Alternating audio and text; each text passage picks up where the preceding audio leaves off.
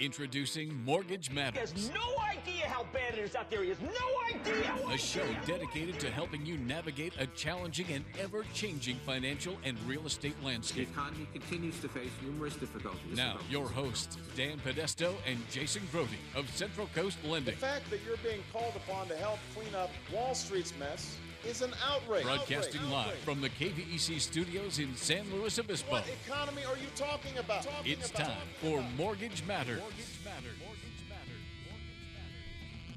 All right. Good morning, everybody. You are listening to Mortgage Matters on our new and improved time slot. That's right. Mortgage Matters is now this Saturday, and every Saturday is following Motor Mouths. So for those of you who are listening to the Motor Mouths show, I know I was as I drove in. Picked up a lot of great tips from the guys. Thanks a lot for the show. Hope that you stick with us. We've got 2 action-packed hours for you coming up. For those of you, I feel like since we're in this new time slot, something of an introduction is still warranted to hopefully keep some of those listeners interested and keep them tuned into this station. This show has been on now, going on 7 years. Something like that. I've been here about 5.5 or something like that. Yeah, that's right. We went through a couple of engineers before we Settled on the really good one. settled. Oh man, we struck gold when we found you. So yeah, our Mortgage Matters has been on for almost 7 years now. The whole premise of the show is to be a resource for you, the listeners, in the San Luis Obispo community, and for anyone who's listening online. I think a lot of the things we talk about can be applied to communities outside of San Luis Obispo. But what we do is we talk about what's going on in the world of real estate, and we also touch on some of the economic issues that impact real estate. So those are the things that we talk about on this show. We also like to bring in guests for the second hour of our show, local experts in their field, whether they're real estate agents, title experts, folks who work on houses, whether roofers, window experts. There's so many different facets of housing. We like to bring those experts in and join us on the radio for that second hour. So today we have a guest who's going to be joining us from Remax Parkside up in Paso Robles. That's correct. It's Alicia DeGrazia. DeGrazia. There we go.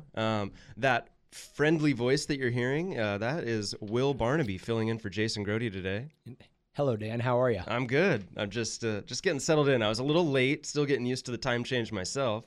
You're actually in Jason's chair today. I'm in his chair. I'm about as on time as he is. Yeah, so I'm really filling the role well. well. I was like, Will is here, and we're like, Dan, showtime. Yeah. And I rolled up about 2 minutes before, so I thought I was the one that was going to be late. Yeah, I was watching the clock. I was listening. I knew I had a little bit of time. But yeah, so anyways, that's kind of the premise of Mortgage Matters. We're live here, and we try to be here as often as we can. I think we maybe take 5 to 10 shows a year off for various reasons, but we try to present live information for you each week, talk about the week that was and how it impacted real estate and mortgages so that you can go out next week and make smart financial decisions for yourself.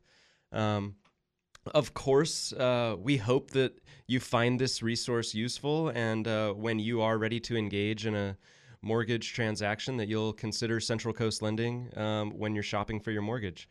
That's our business. That's what we do. That's how we pay these bills and pay for this time on the radio. We also have some help from some wonderful sponsors who we will get to momentarily. But first, how was your week, Will? My week was great. How was yours? It was pretty good.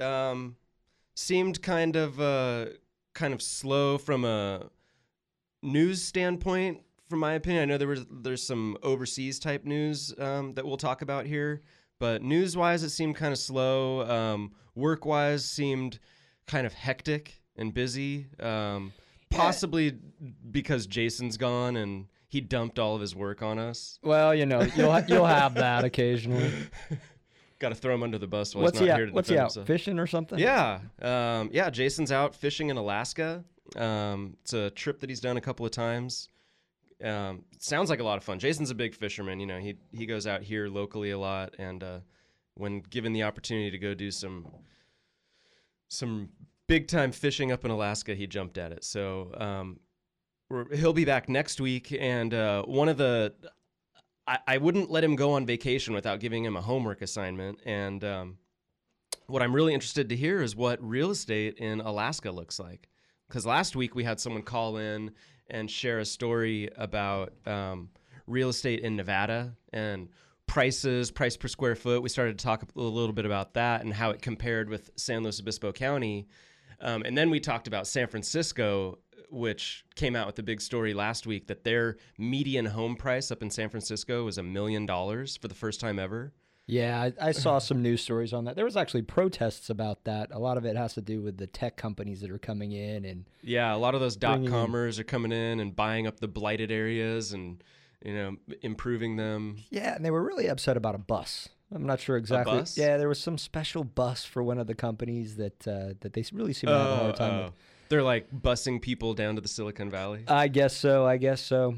But yeah, they're definitely driving the people that have lived there out of the market by raising the values of some of those areas. Definitely. Yeah, and I'm not discounting that in any way. I just only caught part of the story about the bus. So yeah, last week we talked. I mean, real estate is local. It's a cliche for a reason because it's true.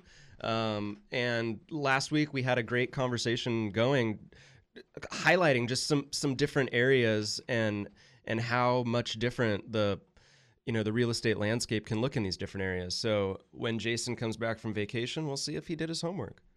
I hope so. I always like to get these snapshots of what's going on in areas that are well outside of ours, just to kind of put things into perspective. I think it's helpful. I think so too. I went back to Tennessee.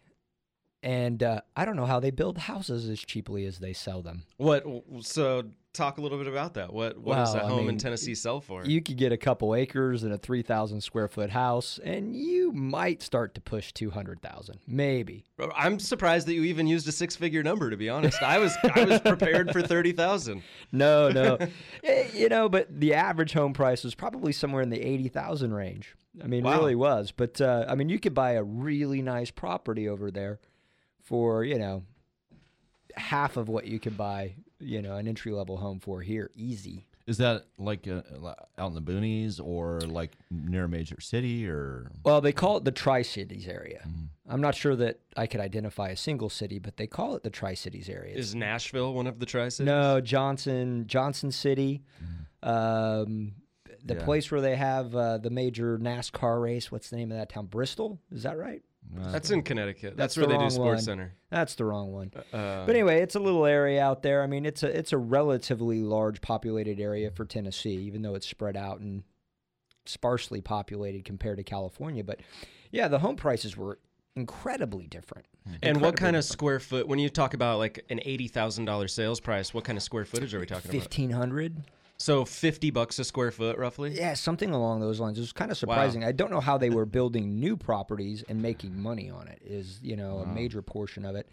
Granted, I would assume that the fees that they're paying to the cities and the counties were probably substantially less, and the dirt is obviously worth a lot less. But yeah, it was eye-opening how cheap it was there. Yeah, that is shocking because, I mean, across the country, are materials different, buying wood in California versus wood in Tennessee? I can't imagine that it's that much different. Yeah. I really don't think it is either.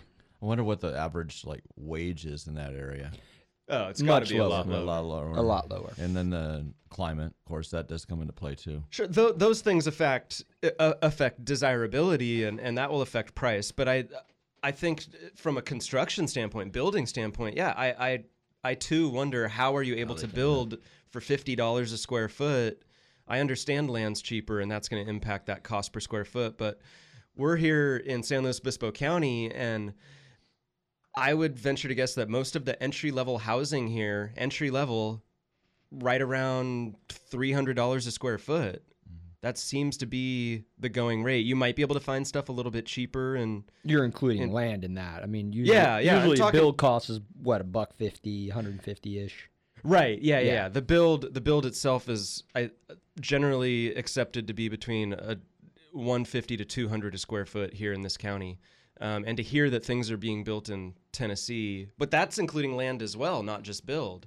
Yeah, no, that's what's actually $50 a square foot. You that's pick incredible. up the real estate magazines, and this is what you see. It's pretty impressive. I don't know if impressive is the right word. I'm somewhat confused on how they get new houses built, to be honest with you, or even if they are. To be honest, I don't really recall much new construction that wasn't commercial related. I did see a gas station being built and, some things along those lines, but not a lot of residential stuff being built. Yeah. Are they prefab? No, most of them. A lot, yeah, and a lot of them are actual brick. You don't see a lot of that in California. It's definitely a different build style, and the building codes you can tell are way, way different. A little less restrictive. A little less restrictive.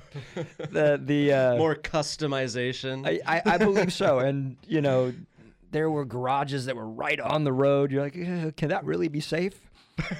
There were certain rooms of the house that, I don't know that I would actually ever sleep in. I think I'd want to be fully awake and aware if I was going to step into that room with the cars that were driving by. Right. But, in all honesty, it was a beautiful place. I mean, I went there once in the wintertime, and there were no leaves on the trees. It looked like a giant forest of sticks. And then I went back there in the spring, and it was gorgeous. It was definitely one of the prettiest places I've been.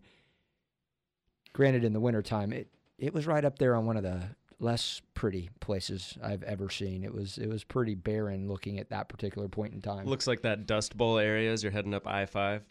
No, well, it just where the trees are just like blown over. It's not quite like that. Damn you, Pelosi. Yeah. All right. Some of I-5 looks like the dark side of the moon. Doesn't it? So, yeah, I find this stuff really interesting. I find it interesting to see what's going on in Tennessee, what's going on in Alaska. Nevada, we learned last week, price per square foot, at least this anecdotal story was $100 a square foot.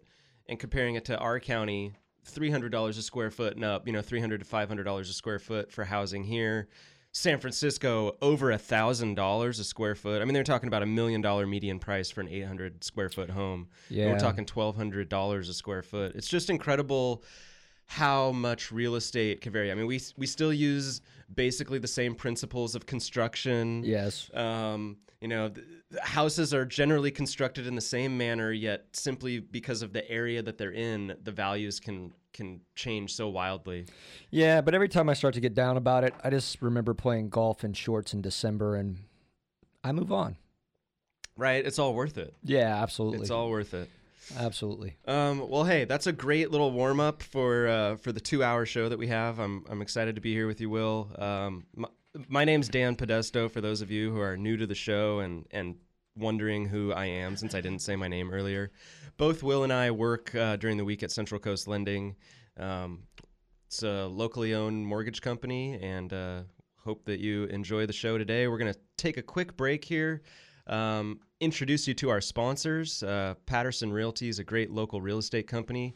If you're needing to buy or sell real estate, I recommend that you maybe reach out to the professionals at Patterson Realty. We've also got State Farm Insurance. Susan Rodriguez, she's a local agent here in San Luis Obispo with an office on Broad Street.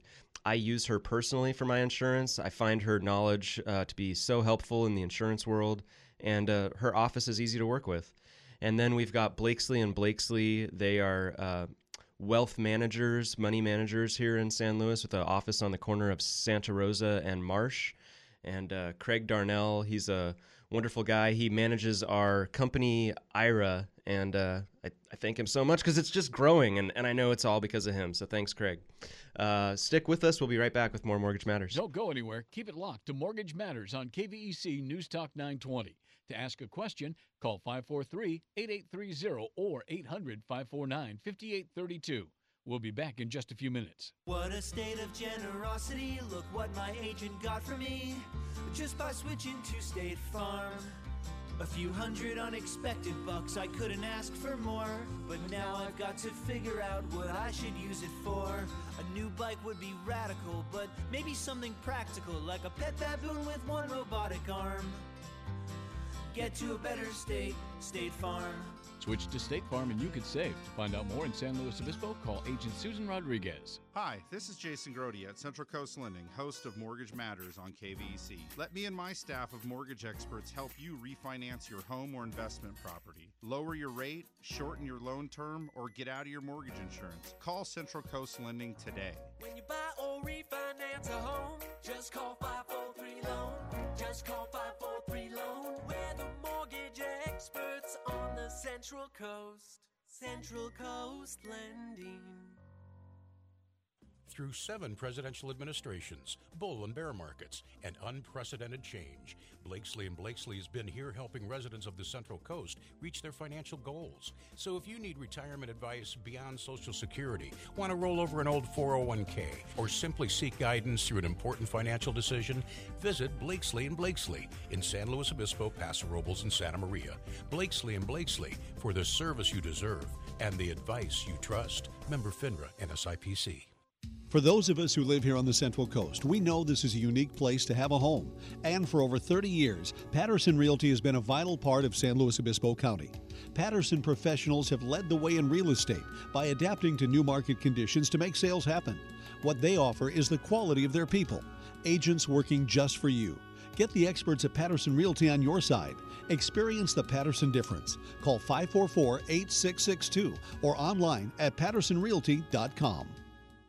You're listening to Mortgage Matters on KVEC News Talk 920. If you missed any part of the show, log on to centralcoastlending.com for archived shows and more. Now, back to your hosts, Dan and Jason from Central Coast Lending.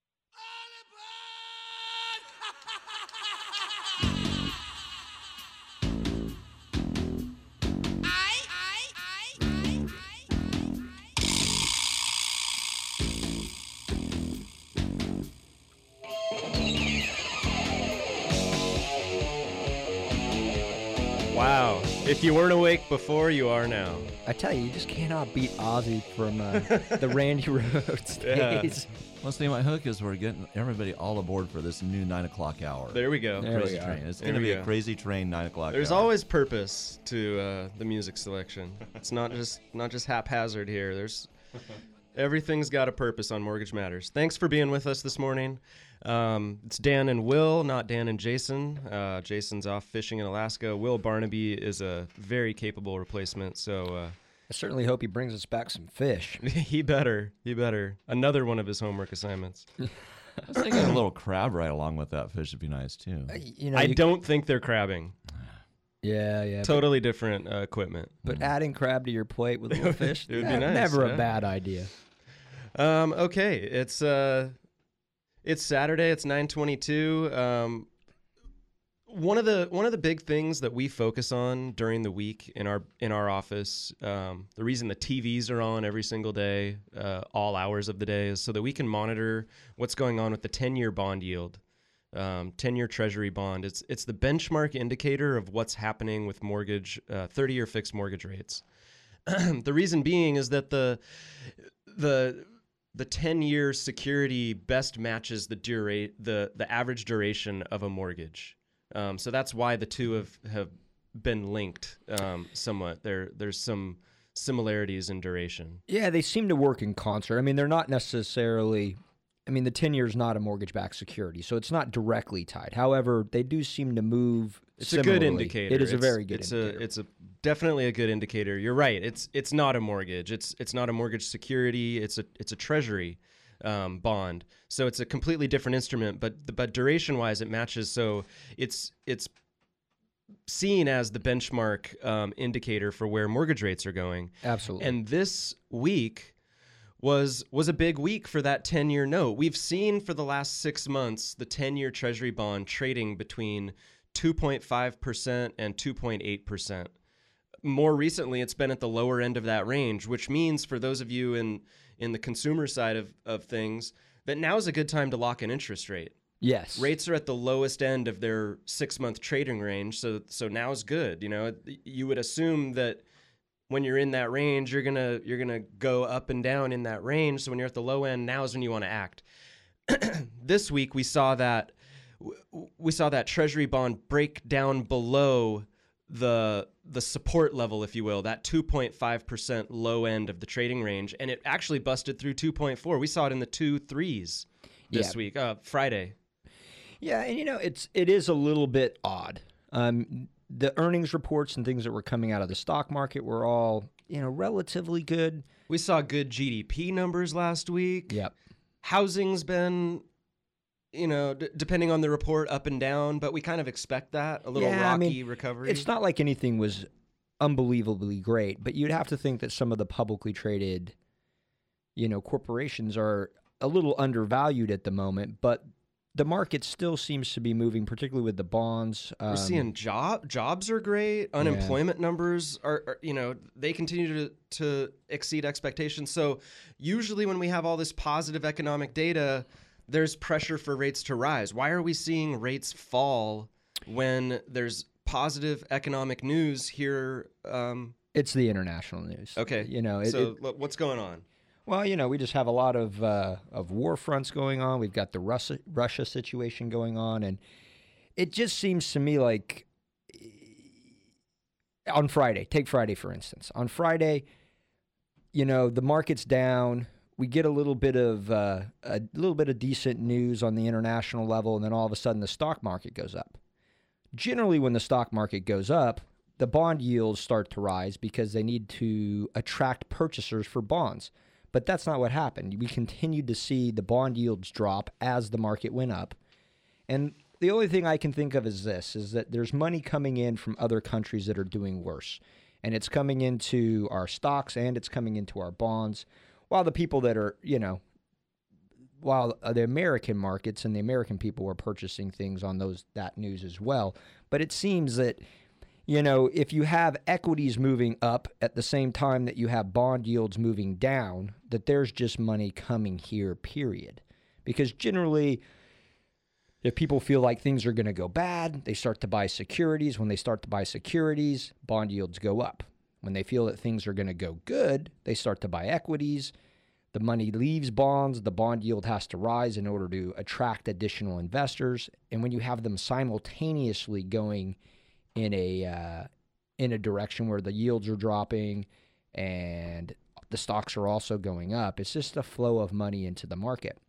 But the thing that makes me a little bit nervous about it is that you start to think that some of those companies are undervalued. The money's not coming to them, and it makes you question whether they're going to continue to invest in economic improvement or hiring new people or expanding and things along those lines. And when all of a sudden we're free of some of this economic turmoil, what exactly is going to occur? It makes you a little bit nervous. So I'm kind of with you. I think that here over the next couple of weeks, if you're thinking about doing something, it's really kind of time to jump. I would start to get a little nervous that when all of these things start to work themselves out and settle through, that things are going to kind of go on a little bit of a tear. Just a guess, but that's my guess. I agree. I think most economic experts believe that with the clear path we're on with quantitative easing, that's due to expire in October, or Janet Yellen's going to have exited the quantitative easing program by October, end of October this year, and then she's been pretty clear in some of her press conferences that roughly 6 months after the expiration or conclusion of the quantitative easing program, that she and the other Fed board members will begin to look at raising the Fed funds rate, which is currently at 0 to 0.25%. So those moves, the conclusion of quantitative easing and the gradual increase in Fed funds, will undoubtedly lead to higher interest rates at the consumer level with mortgages, with auto loans. Across the board, rates are going to go higher. On the positive side, hopefully your savings rate's going to go higher too for the money you keep in your bank account. But all those rates are going to go higher. I mean, it could be any time, really. I think the experts believe that any time now we should start to see this occur. So right now, while we're seeing rates actually dip and that 10-year Treasury bond actually dip, not just to a low point in the recent history, but we're talking like an 18-month low in rates. But I how mean, this long is the time. geopolitical stuff really going to go on? And that's kind of the big variable that you don't know. So in your opinion, the move that we saw this week with respect to geopolitical concerns, it's clearly the flight to safety type of trade. Yeah, I think so. I mean, you usually don't see a flight to safety into equities and stocks, but you kind of did this week. Well, I feel like this is a pattern that we've grown a little bit accustomed to over the last 5 years. We've seen a lot of safety trades. Yeah. But just because the US of the uncertainty. Markets are considered safety. Whether it's stocks or bonds, whether it's equities or securities, it just seems that for whatever reason, that is, what people seem to think at the moment, which is good for us. And it's good for folks who are engaged in a real estate transaction right now. Absolutely. Because interest rates are at roughly an 18-month low. It really, in my opinion, feels like the last opportunity to capture these historically low rates. I have to believe that sometime here in the third quarter, possibly early fourth quarter, we're going to start to see rates rise. The reason I believe that is I look back a year ago, summertime a year ago was when we first started talking about easing off the gas pedal with respect to quantitative easing. We started to talk about tapering. We weren't doing it. We were just talking about it. And overnight, May or June of last year, we saw rates jump up a full percentage point. So now that we know that the conclusion of quantitative easing is coming, we know that rate increases are coming. It seems like the market always kind of leads us into these things that we know are going to happen. So shouldn't rates start to rise here any moment? Well, while I don't disagree with you, let me play devil's advocate a bit. The only thing that I would say that may offset that a tad would be the fact that Europe still seems to be struggling along. A lot of our trading partners really seem to be struggling along. That's a good point. And then we have, some other issues around the world that are obviously taking our focus off of what's happening here. And the market's definitely not a reflection of value at the moment, which is what I guess I'm trying to say. It's not a reflection of value, so it's a little bit of a concern, and it definitely appears that it's going to go that way.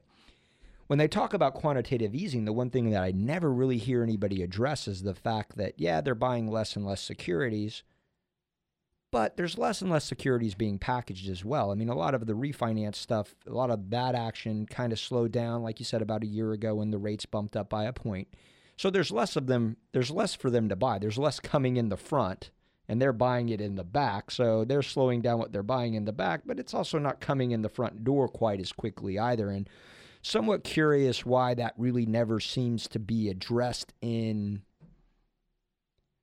I mean, they do address the fact that it's slowing down, but in the quantitative easing conversation, it's never directly addressed in what they're buying and what they're not buying. It's just, it's somewhat, I mean, it's obviously, I'm a little nerdy and academic, but I get what you're saying. I mean, the Feds are here cutting back on their purchases, but also there's less to buy. So yeah. So if they were still on the program of buying $85 billion a month, would there even be $85 billion a month to buy? No. And that's kind of where I'm trying to go. And sure. While they'll address the fact that certain things have slowed down, they don't address the effect of it's lack not of hitting. inventory. Yeah, it's not hitting the demand side as hard as you might think because there's less supply. Yeah, exactly. When it comes to these securities. Precisely. And and like I said, they do address the fact that it's slowing down, but they don't address it directly with the effect of the purchases. And I'd like to hear somebody that's more intelligent than me address that at some point and actually make that part of the conversation. Well, I hear what you're saying, and as long as we're playing devil's advocate, I'll play devil's advocate to my own statement too. I think another reason why rates might not rise as quickly as some experts might think is simply because of housing and the pace of sales that's going on right now. Yeah. Housing isn't flourishing like we kind of think it's showing signs of. Sometimes it seems like it is when there's frenzies of purchases, when 20 people show up to a new listing to make an offer, it feels like housing is flourishing. Yeah. When we hear about price appreciation in the 20% range, it feels like it's all roses when you're looking at housing, but the numbers aren't consistent from month to month.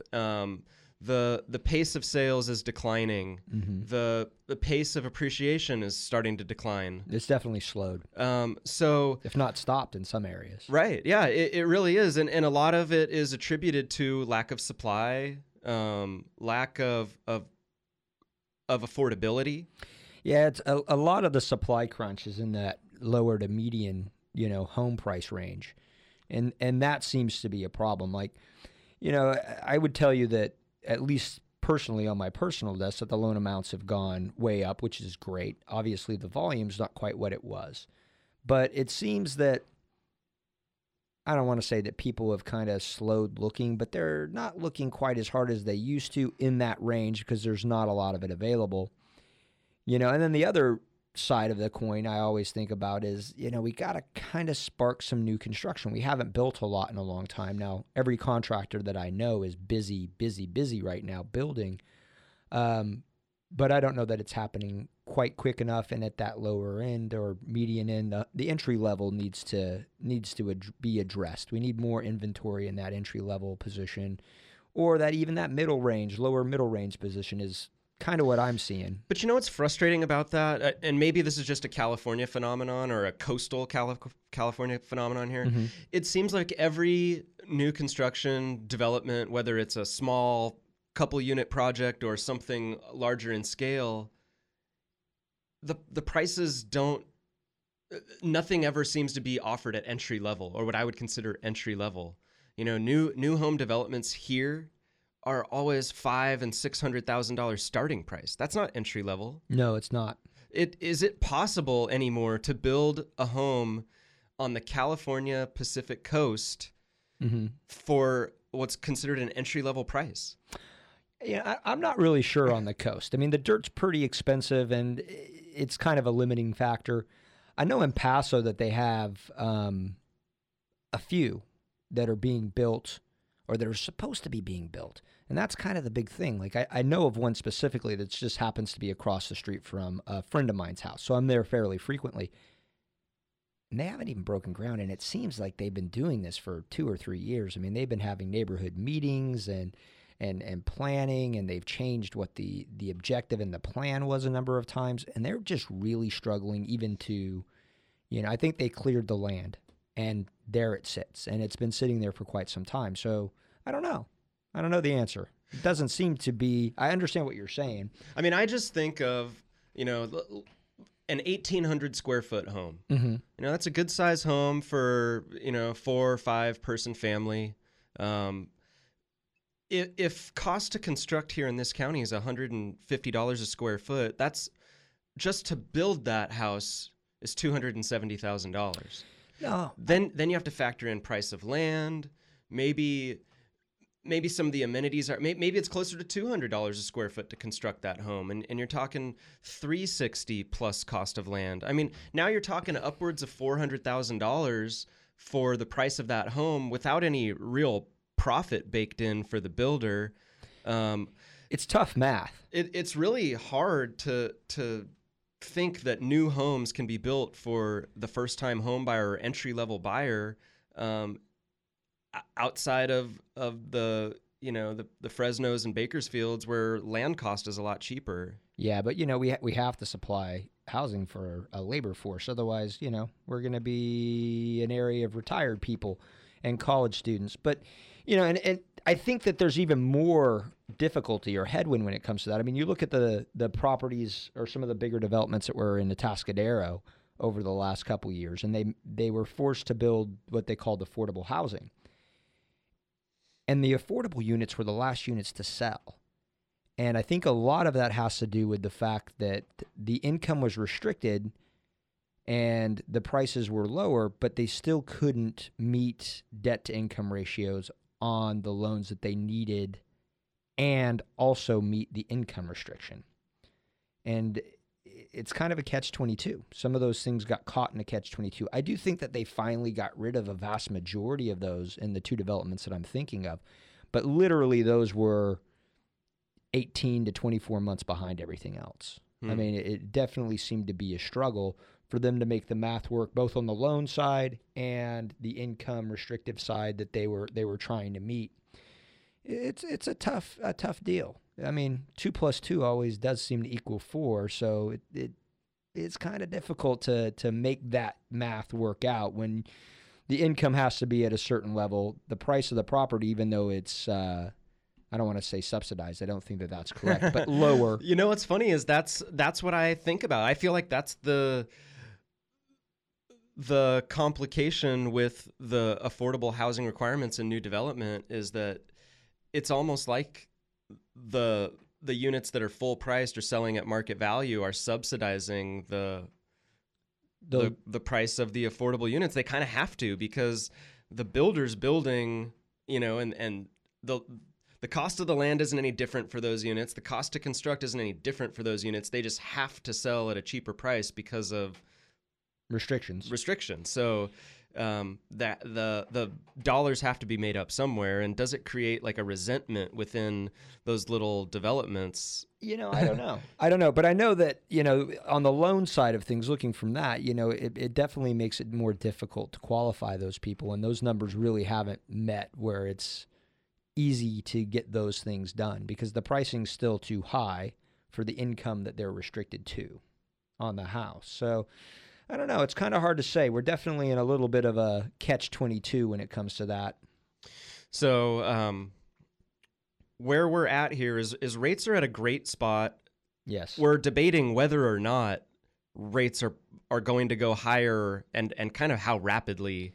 And we're making arguments here as to why they won't move up that rapidly because of some other market factors that really beg rates to be where they are right now. Yeah, but the reality is, I believe the reality is they're undoubtedly going higher. The thing that's questionable is how quick they're going to go higher, how fast those things are going to move, and how long some of the outside influences that are really not market related at all are going to keep those things down. And it definitely makes it more difficult to gauge. I mean, when you're looking at economic data and you're getting numbers on a daily basis, that's somewhat easy to analyze. When you're trying to speculate who's going to bomb who next, or, what international bank is going to go under in some country that, pretty much has their daytime when I'm sleeping, becomes quite a bit more difficult to know. So how do you take all that uncertainty and that information that's out there, knowing how it affects the mortgage world and the real estate world? How do you apply that information to your day-to-day interactions with clients? Well, I try my best. I mean, obviously, like you said, we have a TV that runs, the whole time we're there. And just try to pay attention to what's going on. And I guess I've come to peace with the fact that I cannot tell more than 2 or 3 days, 4 days out in advance anymore. It didn't used to be that way. It used to be you knew you had an economic report coming. 3 or 4 days before it came out, you pretty much already knew what it was going to say. You kind of had a good gauge, and, you could think out 2 or 3 weeks, things along those lines. Now, I think really I try to keep people on alert about, we need to stay in constant contact until you're locked. We need to analyze what you think is going to happen over every, next few days, and make a plan on when we're going to secure your pricing. And I also want it to be their decision. Now, granted, obviously, a lot of people are going to rely on what you say just because it depends upon, the type of person they are and what they're paying attention to. But really, I think the window of speculation on what's going to happen is definitely shorter than what it used to be. And needing to constantly review the information that you have that's available is far more important anymore. It's not something that can go 3 or 4 days at a time. But, I mean, the last few weeks until Friday kind of traded down. It's definitely moved in a relatively tight range. And that's the one thing I will say about this year that seems different than other years is when it does move, and yeah, you'll have an occasional big move, but most of the time for, a number of days in a row, it's trading in a relatively tight range. For a while there, you were having wild swings on a daily basis. I mean, you could wake up and the bond yield could change by 20 basis points by noon. Right. You're not seeing that. So that's definitely a little easier to deal with. Yeah, there's a lot less volatility now, but the information cycle anymore is so fast, and oh yeah, and so it's interesting to see how it impacts our day-to-day business. I can remember back when, do you remember when stocks used to trade in eighths? Yes. Prices were in eighths. Now they're by the hundredth or thousandths of a decimal point. Everything's such an exact now, no. Oh yeah, everything used to move in an eighth. No. Oh, it moved 0.003. Yeah. Well, and you remember the day when you showed up and you got a rate sheet a day, and you might get a reprice, once every month and a half or so in the middle of the day? Totally. Now, I mean, we get bombarded with rate sheets. Anytime someone sneezes on the Treasury yield, we're getting repriced by every single bank that we're doing business with, and it's amazing how fast markets react to news. Yeah. And it impacts the customer almost immediately. It's amazing how fast that information leaks down, is applied. Economic changes are made, and then it hits the consumer right away. Do you think that the banks are working on a much tighter margin? Because I mean, really, you're looking at a 2 to 3 basis point move, and you're getting a reprice. That never used to be the case. I mean, literally 2 to 3 basis points, and boom, you're getting reprices from every single bank. Well, it's always faster when it's getting worse and slower when it's getting better. Well, yeah. when I want the boom change, it doesn't seem to happen as quickly. All right, it's 9:45 here on August 9th. It's time for another commercial break.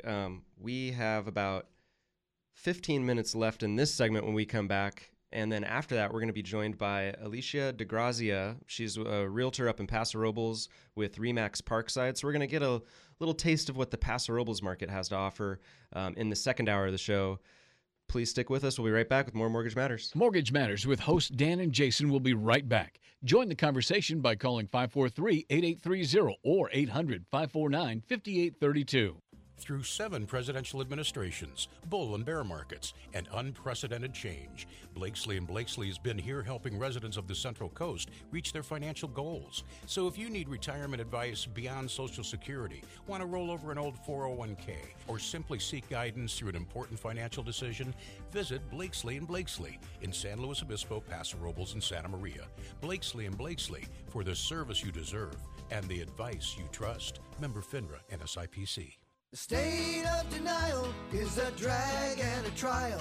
When I bought my cheap insurance, should have known this day would come. Now I've had an accident and I'm feeling quite alone. Called them at least 20 times, but they won't pick up the phone. Without personal service, my policy's kind of worthless. Get to a better state, State Farm. Switch to State Farm and you can save. To find out more in San Luis Obispo, call Agent Susan Rodriguez. Hi, this is Jason Grody at Central Coast Lending, host of Mortgage Matters on KVEC. We recently made the jump to direct lender. That's right, now we can do your loan in-house, but we still broker too. We choose based on getting the best loan terms for you. We don't know what to call it yet, but you'll call it amazing. When you buy or refinance a home, just call 543-LOAN. Just call 543-LOAN. We're the mortgage experts on the Central Coast. Central Coast Lending. For those of us who live here on the Central Coast, we know this is a unique place to have a home. And for over 30 years, Patterson Realty has been a vital part of San Luis Obispo County. Patterson professionals have led the way in real estate by adapting to new market conditions to make sales happen. What they offer is the quality of their people, agents working just for you. Get the experts at Patterson Realty on your side. Experience the Patterson difference. Call 544-8662 or online at pattersonrealty.com. You're tuned in to Mortgage Matters, which airs every Saturday from 9 a.m. to 11 a.m. Your hosts, Dan and Jason from Central Coast Lending, want you to join the conversation by calling 800-549-5832. Now, back to the show. I love the colorful clothes you wear and the way the sunlight plays upon her hair. I hear the sound of a gentle word on the wind that lifts her perfume through the air. I'm picking up. All right, welcome back to Mortgage Matters. We're hoping you're feeling the good vibrations. Yeah, that was one of my first concerts ever. Was it? Yeah, the Beach Boys. You like the Beach Boys? Well, I was young and they yes, were there finally. in town. This is the reason to get Jason out of here. That's right. Someone who knows good music. I just saw their concert in Ventura. It was very good. Cool. Yes. Really good. Well, going to completely switch gears here. There's a really cool story in a national report by RealtyTrack. RealtyTrack's a national data compiler of real estate type of data. They ranked beach towns, beach communities, as in order of rank. I don't know what they're doing. They're just saying what their favorite beach towns are or something. The best beach town based on some arbitrary criteria that they've derived. They didn't ask me. They didn't ask either of us, which just seems ridiculous. But they went out and made up their own little rules, and they came out with some report, and lo and behold, Los Osos and Morro Bay both made the list of top beach communities in the country. Los Osos ranked 6th, and Morro Bay was ranked 11th. And those, I believe, were the top California beach communities on this list. Nice. And they looked at things like median home price, public safety, average temperature, percentage of days that are sunny, things like that, air quality. They're looking at that, like quality of life type of factors. And Los Osos was the top ranked California beach community. Morro Bay was the number 2 ranked California beach community, number 11 overall. I could see them all doing well with the exception of number of sunny days. You know what's, and I think this report actually dispels a myth about coastal fog here. Really? Which I'm not trying to dispel, because if Morro Bay is so foggy, you guys should just stay away. It's no good. You wouldn't like it. Stay away. Dan lives in Morro Bay. But Los Osos was, at least according to this, I mean, they're a data compiler. These are facts. This isn't just their opinion. Has an average temperature. Los Osos has an average temperature of 60 degrees with sunny days 78% of the time. I bet you didn't think it was that high. I would have bet differently. What would you have said? 40. 40. Yep, see? 40. See? That's right. If you don't live on the coast, don't even bother coming out. It's terrible. I feel like Dan might have some hometown pride going on right now. So I wanted to share this story. This is great. It is a beautiful thing. Darn it, though. These national reports, they're just bringing too much exposure to our community here, and people are going to come. That's the problem. Yeah, that is the problem. It's like, we don't need Central that. Grove is a great place to be, or Oprah Winfrey, happiest place on earth, or whatever it was. Yeah. It's like, thanks. Stop telling everybody. Stop telling everybody. Yeah, Because we're not so happy anymore. Keep it our secret, right? Got the localism going on in here. No, undoubtedly it's going to bring some folks in, though. Big second home communities. That's this is the action-packed time of year out on the coast. This is when Cayucas, Morro Bay, Los Osos, Cambria, all those coastal communities really see heavy real estate activity this time of year, because this is the time when families are on vacations, they're visiting places like the Central Coast and realizing that, hey, this is a place that I could come on a regular basis and I want to buy a vacation home here. Well, what do you think kept Cayucas out of it? Price of homes. Yeah, it has to be price of homes. That's the only thing I can think. Yeah, I'd have to think that price of homes would be the only thing that could keep them off. So yeah, and I think that's the case for a lot of the beach communities that we know all up and down the coast. I mean, there's a lot of great communities, but when you're starting to factor in things like median home price in that quality of life quotient there, that's going to exclude a lot of the great cities that we know exist here in California. So $1 million teardown, not helping on the list. No. All right, gotcha. All right, gotcha. another. The one little bit of economic news that came out this week, there was more than just this one, but this is the one that I found to be the most interesting. It's the weekly unemployment applications. We're down to 289,000. That's like 2 out of 3 weeks were below 300,000. 4-week moving average now is down to 293,000. This is incredible news for the jobs market, that less and less people are being laid off. These numbers are consistent with a healthy economy. So that's really great news on the employment front. It seems to be getting better. It seems to be slowly getting better.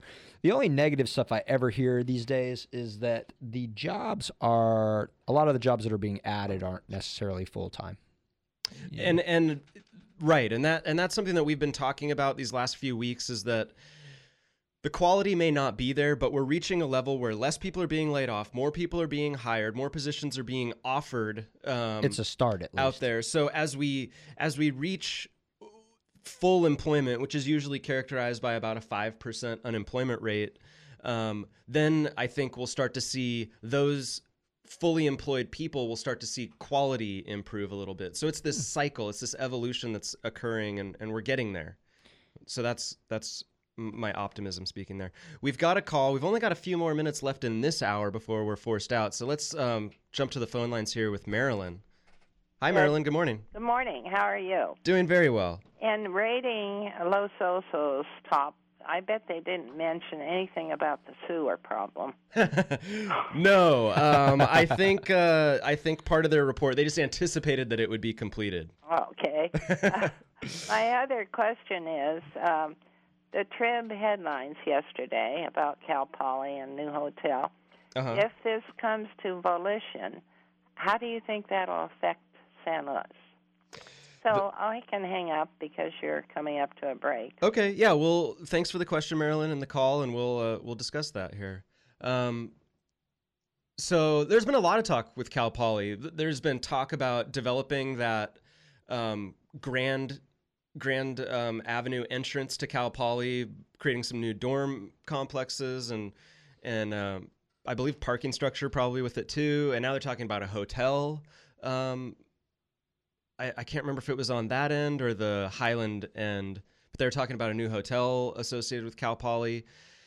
I personally feel like housing is there's such a shortage of housing here that it's really not going to have a huge impact other than just filling need that's underserved. I don't think we're going to see decline in values, decline in rental prices. I think there's such a overwhelming need for housing that it's just going to go towards satisfying a portion of the demand, not even all of it. A drop in the bucket, so to speak. Yeah, really, I do. I think that's what it's going to be. I'm a little bit of at a disadvantage. I'm not really sure, what they're planning to build, but I definitely know that there's a huge demand. I mean, what is it? Still about $800 a room right now? No, the going rate now for rentals in San Luis Obispo City, we're talking upwards of $1,000 a room. Oh, those are for your 3- and 4-bedroom places. When you get down into those studio units or 1-bedroom units, those will actually demand a little bit more per bedroom. Well, that makes sense. And then because of the high prices in San Luis and the lack of supply, that demand is pushing out into the coastal communities and into Atascadero and into South County, and the rental rates there are starting to increase pretty significantly as well. I know in Morro Bay, it seems like a 3-bedroom home, you can't find it for less than $2,000 per month. So we're talking $700 a bedroom there. And I've heard similar rental rates in those South County, North County neighboring communities. So yeah, the rental prices have definitely gone up, but San Luis with the college, when they start renting them out by the room, it start to get expensive, even more so than anywhere else. I would say to a more magnified degree, at least. Well, and it seems like every year the enrollment rates at schools in general, not just Cal Poly, but Cal Poly for sure is included in that. The enrollment rates just continue to go up every year. Oh yeah. Schools are businesses too, and they're growing and growing and adding more students, and they need to live somewhere, so that's impacting demand here. So I really don't think those proposed dorms or hotels or anything like that's really going to have a huge impact on local real estate. I really don't. I agree. I don't think that they're going to build enough. I'll tell you this though, in Paso, the rents are going way up, and I have to feel that it's somewhat due to the amount of money that the vacation rentals have started, making. There's more and more people renting out property as vacation rental because they can get a higher rate than, just a regular rental. And the regular rentals are demanding more money in order to, somewhat attract owners into that, because The vacation rental thing is obviously a lot more work than getting somebody set up in the house that's going to stay for a number of years. But those prices on those houses have also gone way up, and that's without the effect of the school. Agreed. Let's see here. We're about 30 seconds away from getting forced out into the top of the hour break. 30 seconds was not even close. When we come back, we're going to be joined by Alicia DeGrazia. She's a realtor with RE/MAX Parkside up in Paso Robles. We hope you stick with us. We'll be back in about 3 minutes. Go get a fresh cup of coffee. We'll be right back with more Mortgage Matters.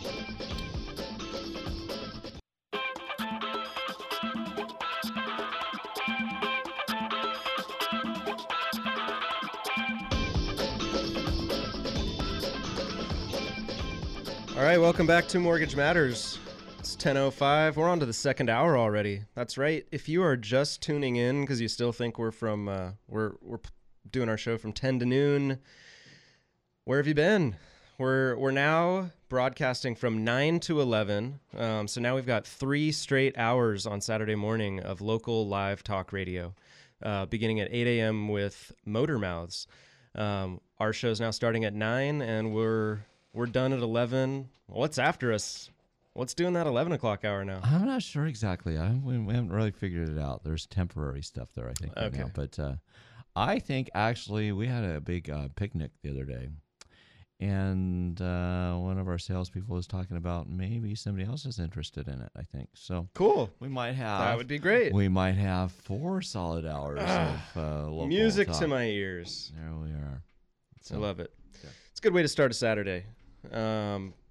So we're back. Will and I are back, and we're joined live in the studio by a realtor from North County. She makes her work home at RE/MAX Parkside in Paso Robles. Alicia DeGrazia, welcome to the show. Good morning. Thanks for being here. Thanks for having me. I know it's your first time on the radio, so we're going to go easy on you. No off-the-wall questions.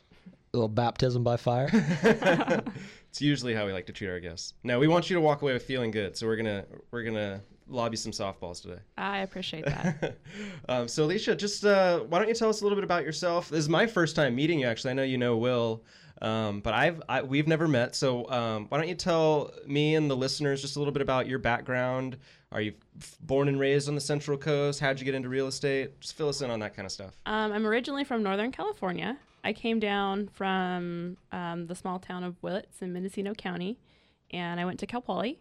And when I finished Cal Poly, that's when I got my real estate license. I graduated and got my license in the same week, actually. Oh, cool. So I've been around for about 10 years. I started in San Luis Obispo for a few years, and then just was showing more property in North County and made my home up there. So I really enjoy the agriculture properties up there and the people. So okay, so as you were progressing through school, did you know that you wanted to become a real estate agent?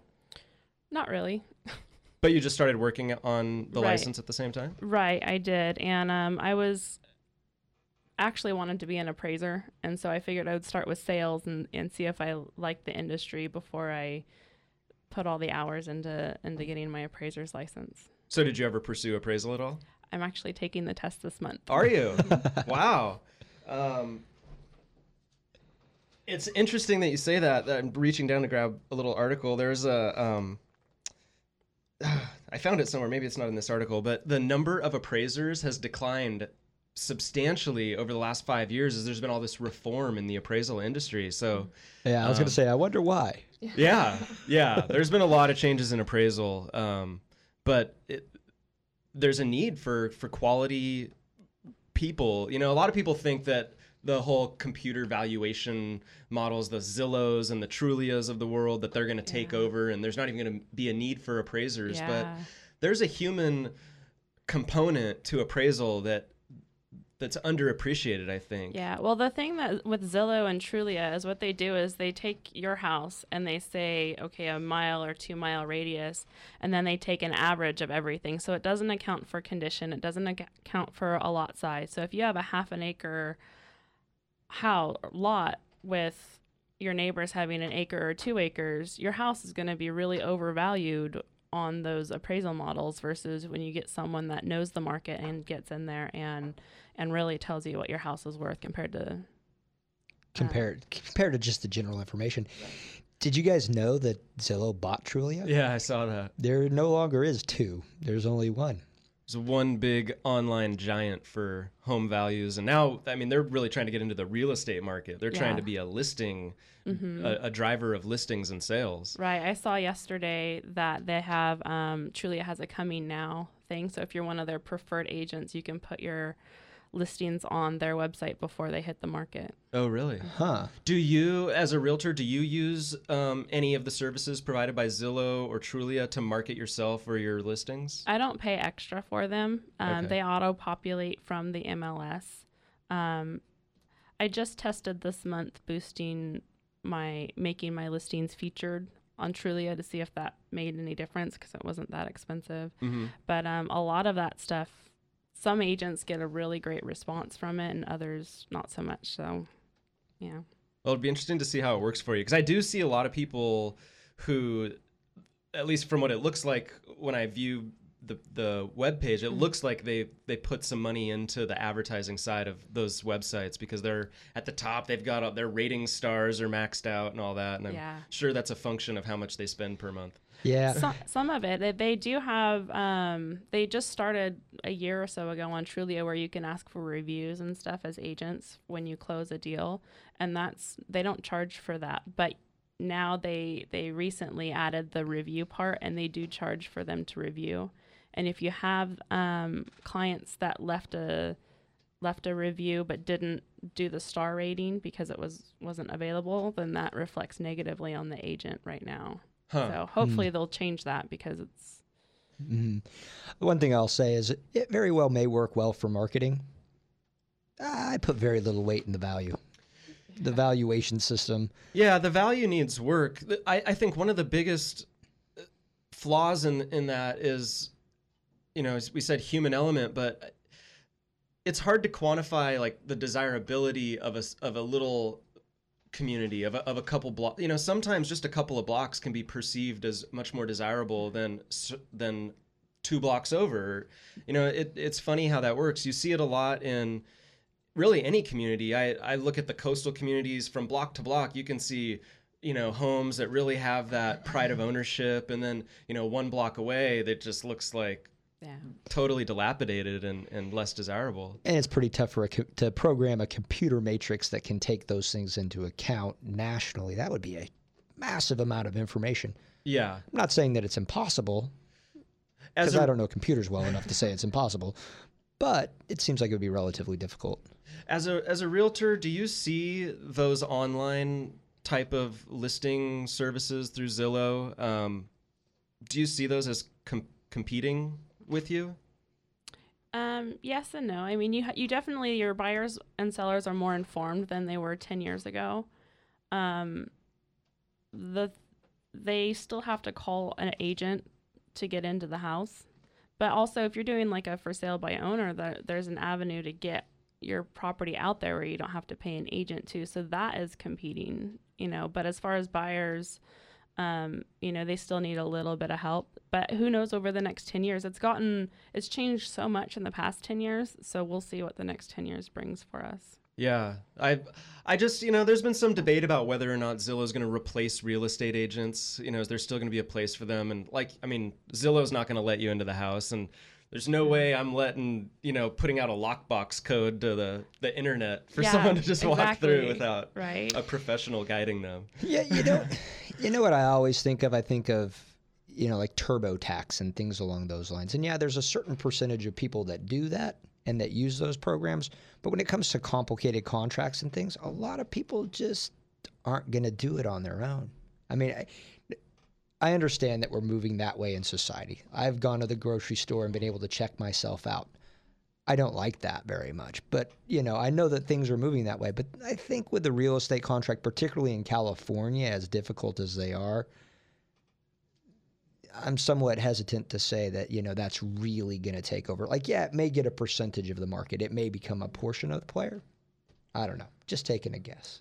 Well, I think until some of those online sites address their data quality issues a little bit more. That some of the stuff, like you said, the value, don't put a lot of stock in it. No. Even some of the listing data isn't always the most up-to-date or accurate. Some properties that are on the market don't show that way on Zillow. Some properties that have already been sold are still showing as, just listings on Zillow. So there's a flaw that I'm sure they're aware of it, and they're going to be working on it. It's going to take, once they start to solve that part of their, their just where they're lacking a little bit with their data.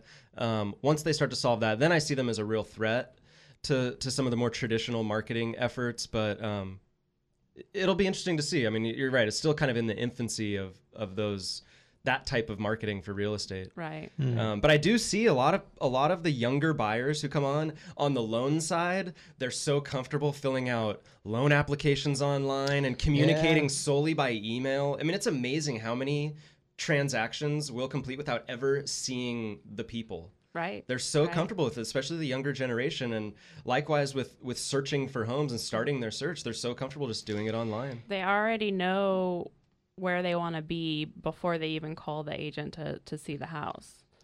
So that's definitely, and same thing, they want to text you, they want to email you, they don't want that phone conversation unless they have a question. Yeah. If you have to explain a contract, and even now we're going to the e-signatures to where, if I have a client on the other side of the country, I can do my contract all in one day, whereas before you'd have to fax it to them and then fax it to the other agent and all over. No, and the benefit to that is you can still read the contract when you have an executed contract. Before you had 5 different versions because you needed everyone's signature and the signature with everyone you couldn't read because it's been faxed so many times. Yeah, the quality just degrades with every transmission. So maybe my perspective is because I'm old. That definitely, yeah, I'll agree to that. Hey, we're here with Alicia DeGrazia. She's a realtor up in Paso Robles with RE/MAX Parkside. Alicia, how can folks get a hold of you? They can always call my office. My direct line is 805-591-5216. Or, like I said, email Alicia DeGrazia at remax.net is a great email. I'm still working on my website, but I have a temporary one at movingtoslow.com. Movingtoslow.com. Mm-hmm. That's a good website. Thanks. We're going to take a quick break, but when we come back, we're going to have a lot more with Alicia and Will, and we're going to talk more about real estate and see what's going on more up in the North County there. So stick with us. We'll be right back with more Mortgage Matters. To ask a question or make a comment, call 543-8830 or 800-549-5832. Mortgage Matters on KVEC News Talk 920 will be back after these messages from our sponsors. Hi, this is Jason Grody at Central Coast Lending, host of Mortgage Matters on KVEC. Let me and my staff of mortgage experts help you buy your next home. We promise to close on time, on budget, with no surprises. Give Central Coast Lending a call today. When you buy or refinance a home, just call 543-LOAN. Just call 543-LOAN. We're the mortgage experts on the Central Coast. Central Coast Lending. For those of us who live here on the Central Coast, we know this is a unique place to have a home. And for over 30 years, Patterson Realty has been a vital part of San Luis Obispo County. Patterson professionals have led the way in real estate by adapting to new market conditions to make sales happen. What they offer is the quality of their people, agents working just for you. Get the experts at Patterson Realty on your side. Experience the Patterson difference. Call 544-8662 or online at pattersonrealty.com. Through 7 presidential administrations, bull and bear markets, and unprecedented change, Blakesley & Blakesley has been here helping residents of the Central Coast reach their financial goals. So if you need retirement advice beyond Social Security, want to roll over an old 401k, or simply seek guidance through an important financial decision, visit Blakesley & Blakesley in San Luis Obispo, Paso Robles, and Santa Maria. Blakesley & Blakesley, for the service you deserve and the advice you trust. Member FINRA and SIPC. What a state of generosity, look what my agent got for me, just by switching to State Farm. A few hundred unexpected bucks, I couldn't ask for more, but now I've got to figure out what I should use it for. A new bike would be radical, but maybe something practical, like a pet baboon with one robotic arm. get to a better state. State Farm. Switch to State Farm and you could save. To find out more in San Luis Obispo, call Agent Susan Rodriguez. You're tuned in to Mortgage Matters, which airs every Saturday from 9 a.m. to 11 a.m. Your hosts, Dan and Jason from Central Coast Lending, want you to join the conversation by calling 800-549-5832. Now, back to the show.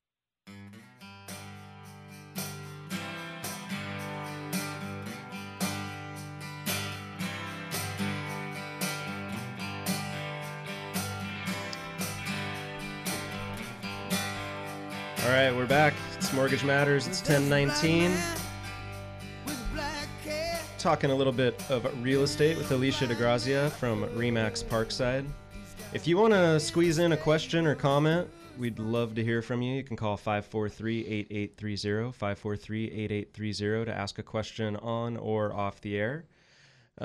So, Alicia, tell us a little bit about what the sales climate is like in Paso Robles. Are things picking up, slowing down? What's going on in the North County? It's kind of an odd market right now because typically your lower end first time home buyer price ranges move pretty quickly, and they're not moving as quickly as they were, say, a year ago. There's inventory in that? There's a little bit of inventory in that. But the step up market where you're going from selling your first home to buying your maybe dream home or one between your dream home, that's kind of heating up a little bit, and you're seeing more people having to sell to buy, which is good. We need those sales to recover in the market.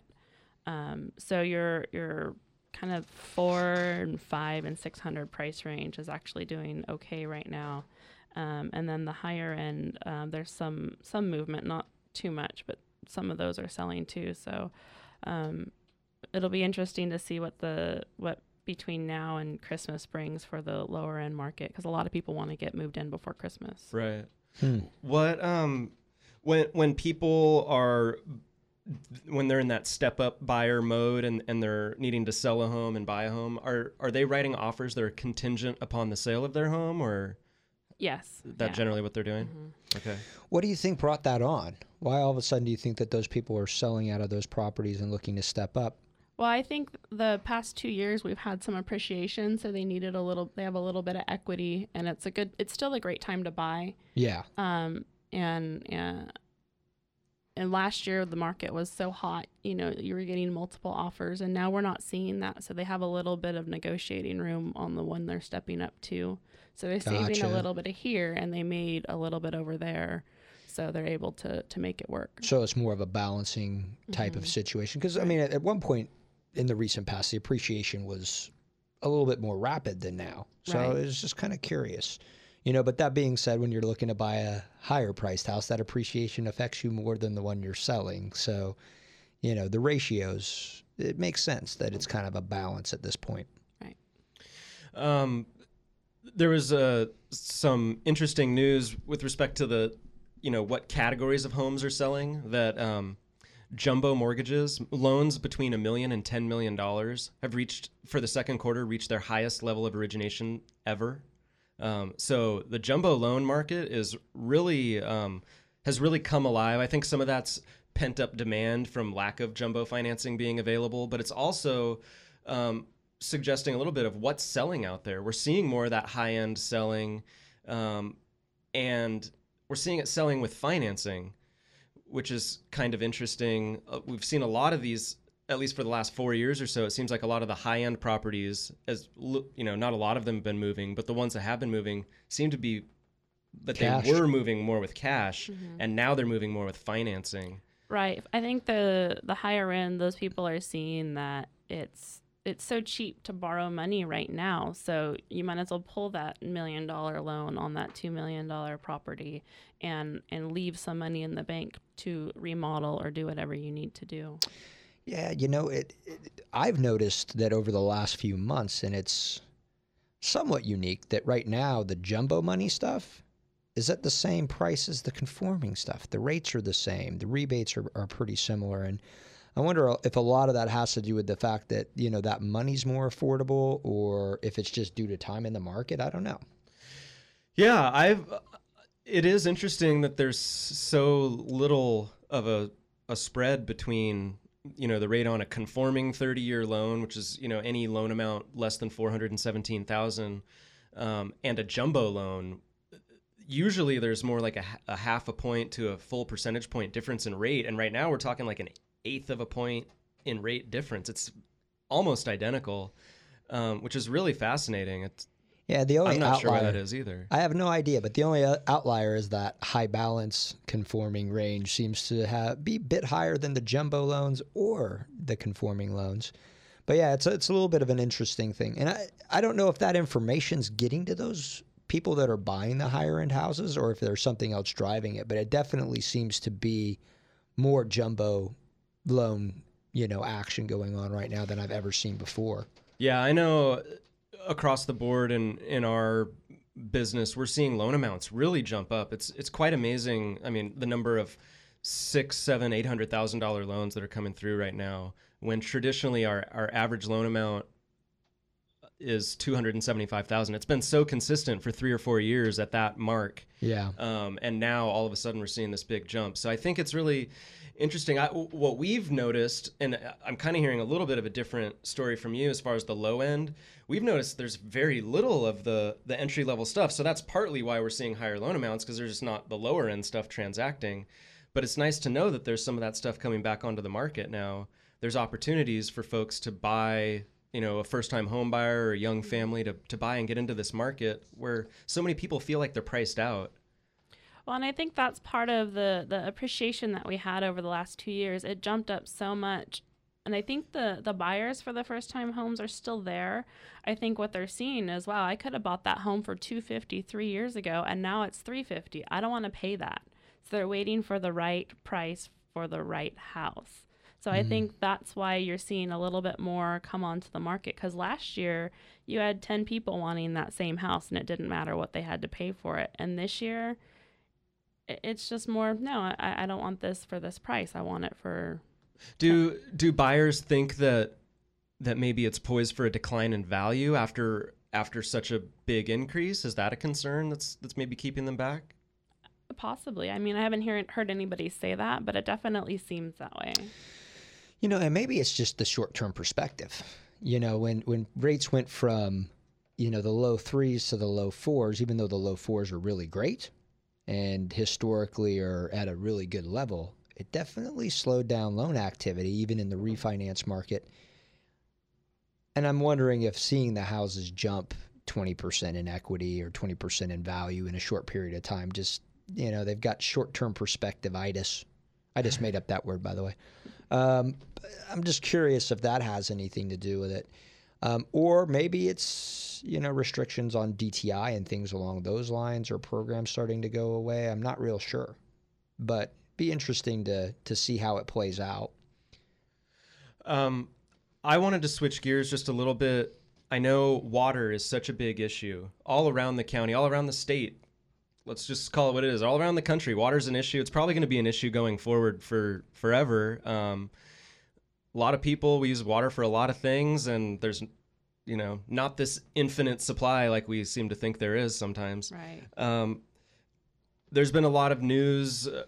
Was it earlier this year? There's a big write-up in the Tribune, couple-day write-up about water issues in Paso. Is that impacting real estate? I think it's impacting the homes on acres. Certainly you have a lot more buyers who are wanting to see the well reports and see the original well log before they even make the offer, before they even see, because they want to know if water is going to be an issue, and if it's going to be an issue, and if they're going to have to drill a well 2 years after they move in. They don't want that house, which completely understandable. A lot of the houses, when they started building like in 98, 99, 2000, they started going deeper on those wells anyway. So those are already at, say, 600 or 700 feet, whereas when they built the house in the 1980s, your well might only be 200 or 300 feet deep. So those are the ones that are having to re-drill. Is it expensive to drill for a well? It is. They charge you per foot. So, and haven't had to deal with one in a couple of years, but the last one I had to have done on a property, it was $25 or $30 a foot that they have to go down. Wow. And that doesn't, connect it to the house. You still have to pay to have them connect it to the house and the electricity, but that's just to drill the hole. I know that just from what I've seen, it seems like well issues have come up a lot more with North County sales, whether it's just well reports or well tests, or I've never in 12 or 13 years now in this business seen so much talk and chatter and requirements related to wells before, and now it just seems to be a real hot issue. And I'm just I know that water issues or sewer issues have affected the coastal communities so much, and now we're hearing about water issues in Paso. Is there a building moratorium, or am I? There's not one at this time. Okay, but there's talk about maybe. I'm not sure. I know other communities have the building moratorium, like over in Cambria. It's definitely difficult. In Templeton, it was really hard to get water meters, so it wasn't a moratorium so much as, well, if you don't have a meter, you can't build. So, but when they brought the Nasamena Water Project online, I heard they released some water meters then, so a few more people were able to have that opportunity. But there's also a lot of people that bought them and held on to the right, so they might not want to build today, but they held on to the right to build later in the future. Mm-hmm. Yeah, it's gonna be an interesting time, because you look at North County, and grapes and the agriculture are obviously a big profit center, and it brings in the tourists, which is another huge profit center. And you've got two ends. It's pretty much going to be a tug of war, because there's a need, particularly now after not building for the last 5 years, for housing. But the reason there's a need for housing is because of the industry that is affected by the water. So it's another quagmire catch-22 situation. They need those industries to continue to be able to function. That's what brings the tourist dollars into town. That's one of the major industries in the wine that they sell. There's a lot of alfalfa and other stuff that is grown out there. And on the other hand, people need a place to live, and you need to have the water for that. And which one outweighs the other, or what's the balance going to be? It's going to be somewhat difficult, and I kind of feel that it's probably going to get a little bit, I don't really know the word to use, but I think that there's going to be some anger. I think that people are going to start to argue, and there's going to start to be a lot of hard feelings around the issue, and we'll see, unless of course it rains, which would be brilliant. It is an El Nino year, so hopefully that happens. I saw just yesterday that they're thinking that the rains that were supposed to come with El Nino, they're less likely to happen than they originally thought. Great. So, yeah, that wasn't welcome news. So you had mentioned, Alicia, that you're particularly interested in the acreage type of properties with your business. Yeah. I got to believe that the water issues have a greater impact on those acreage properties than just, say, more of the neighborhood type home on a smaller lot. Right.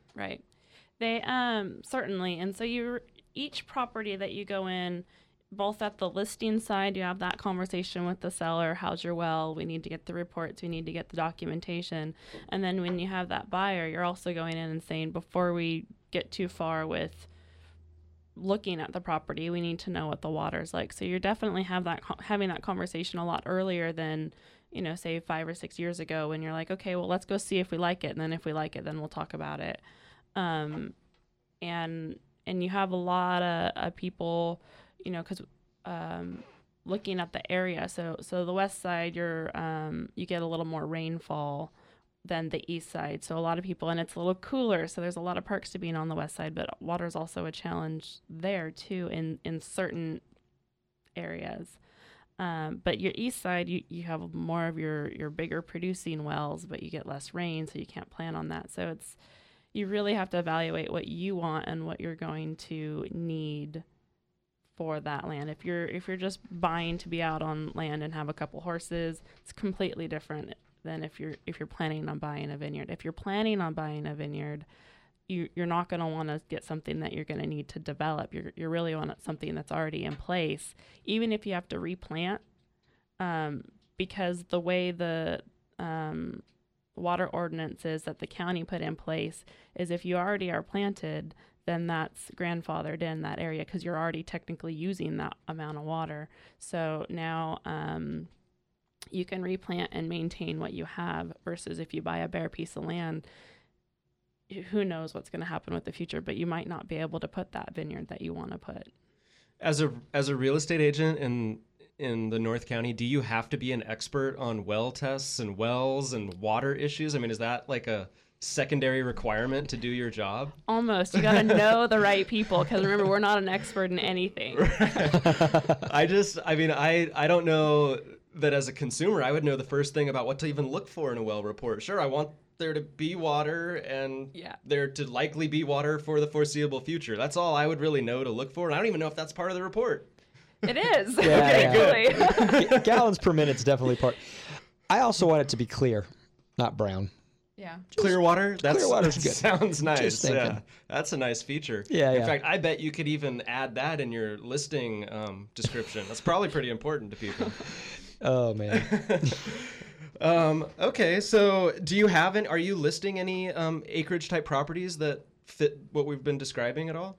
I do. I have one right now that's out off of Geneseo Road that's on a well, and it's actually a nice little piece. It's got about a 1,500 square foot house, sits back on the knoll. So you have a little bit of a steep driveway to get up to the house, but you don't have to maintain the full. You don't have to landscape the full acre. There's a hillside there. So, if you're wanting to be out in the country and have the country lifestyle, but you don't want to have to maintain a whole acre, it's a really wonderful property. What's the list price on that? It's $330,000.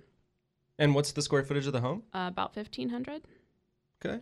So it's a nice place. It was built in 2001, so it has, as far as I know, it has the deeper well, and they haven't had any problems, and it's got a really nice view over the valley. You can see the tops of your neighbors, and then you just look out to the countryside. So. Is there a lot of interest in the property?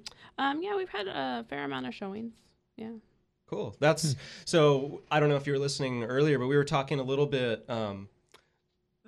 Last week we discussed price per square foot in this county and then other areas around the country as well, and just noticing the differences. And we had kind of landed on $300 per square foot as it's kind of an entry-level home in the Central Coast, but that actually sounds more like $150 a square foot.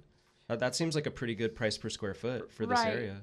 Right, and you'll see that on some of the houses on acres because it averages the land into the price per square foot. So it depends on, there's a lot of variables there, but that goes back to our valuation on Zillow and stuff like that. The price per square foot for your land, same thing, doesn't take into account how much land you have. So yeah, we always get frustrated on the lending side. You probably do too. You've seen appraisals that appraisals never value the land accurately. When you're trying to find comparable properties for something that's on acreage, and you have a 5-acre lot for your subject property, and then all the comps are on 2.5-acre lots, they'll make an adjustment of about $25,000 because that's all 2.5 acres is worth around here, right? Yeah. $25,000 sound about right? Yeah, it's so frustrating to see that that's how they value it on appraisal. It just doesn't make any sense to me, but that's what we deal with. Yeah, a lot of it's location too. I mean, the further you get away from town, the less the acreage starts to be worth. But it definitely seems to be a lacking adjustment in many appraisals. $10,000 an acre. Come on, I'm with you. Don't get me wrong. I'm not trying to discount out what you said, but yeah, it does seem to be a lacking area in that in the appraisals. Our guest today is Alicia DeGrazia. She's a realtor with Remax Parkside in Paso Robles. Her office line, if you want to get a hold of her during the week, is 805-591-5216. Website is movingtoslow.com. Movingtoslow.com. We're going to take our last break of the show, and we'll be back with more with Alicia. Don't go anywhere. Keep it locked to Mortgage Matters on KVEC News Talk 920. To ask a question, call 543-8830 or 800-549-5832. We'll be back in just a few minutes. For those of us who live here on the Central Coast, we know this is a unique place to have a home. And for over 30 years, Patterson Realty has been a vital part of San Luis Obispo County. Patterson professionals have led the way in real estate by adapting to new market conditions to make sales happen. What they offer is the quality of their people, agents working just for you. Get the experts at Patterson Realty on your side. Experience the Patterson difference. Call 544-8662 or online at pattersonrealty.com. We're the mortgage experts on the Central Coast. Central Coast Lending, Central Coast Lending. When you buy or refinance a home, just call 543-LOAN. Just call 543-LOAN. Just call 543-LOAN. We're the mortgage experts on the Central Coast. Central Coast Lending. Central Coast Lending is locally owned and operated with locations in Paso, Morro Bay, San Luis Obispo, and Arroyo Grande. Central Coast Lending, the mortgage experts. Through 7 presidential administrations, bull and bear markets, and unprecedented change, Blakesley & Blakesley has been here helping residents of the Central Coast reach their financial goals. So if you need retirement advice beyond Social Security, want to roll over an old 401k, or simply seek guidance through an important financial decision, visit Blakesley & Blakesley in San Luis Obispo, Paso Robles, and Santa Maria. Blakesley & Blakesley for the service you deserve and the advice you trust. Member FINRA and SIPC. The state of denial is a drag and a trial. When I bought my cheap insurance, should have known this day would come. Now I've had an accident and I'm feeling quite alone. Called them at least 20 times, but they won't pick up the phone. Without personal service, my policy's kind of worthless. Get to a better state, State Farm. Switch to State Farm and you can save. To find out more in San Luis Obispo, call Agent Susan Rodriguez. You're listening to Mortgage Matters on KVEC News Talk 920. If you missed any part of the show, log on to CentralCoastLending.com for archived shows and more. Now, back to your hosts, Dan and Jason from Central Coast Lending.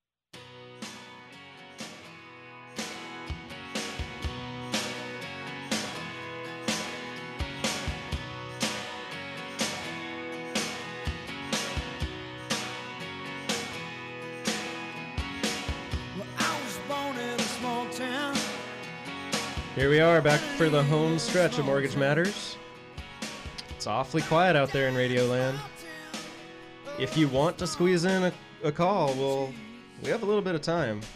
543-8830. If you don't want to call, that's cool. We'll keep talking. We've got a lot to talk about. We were hitting on water issues in Paso and how it's affecting real estate. We talked a lot about acreage properties and the aspiring viticulturist who, wants to get in on that growing trend. But there's also lakes, or there used to be lakes up there once long ago, I heard. They're a fraction of what they once were. That's got to be impacting the lakeside properties, right?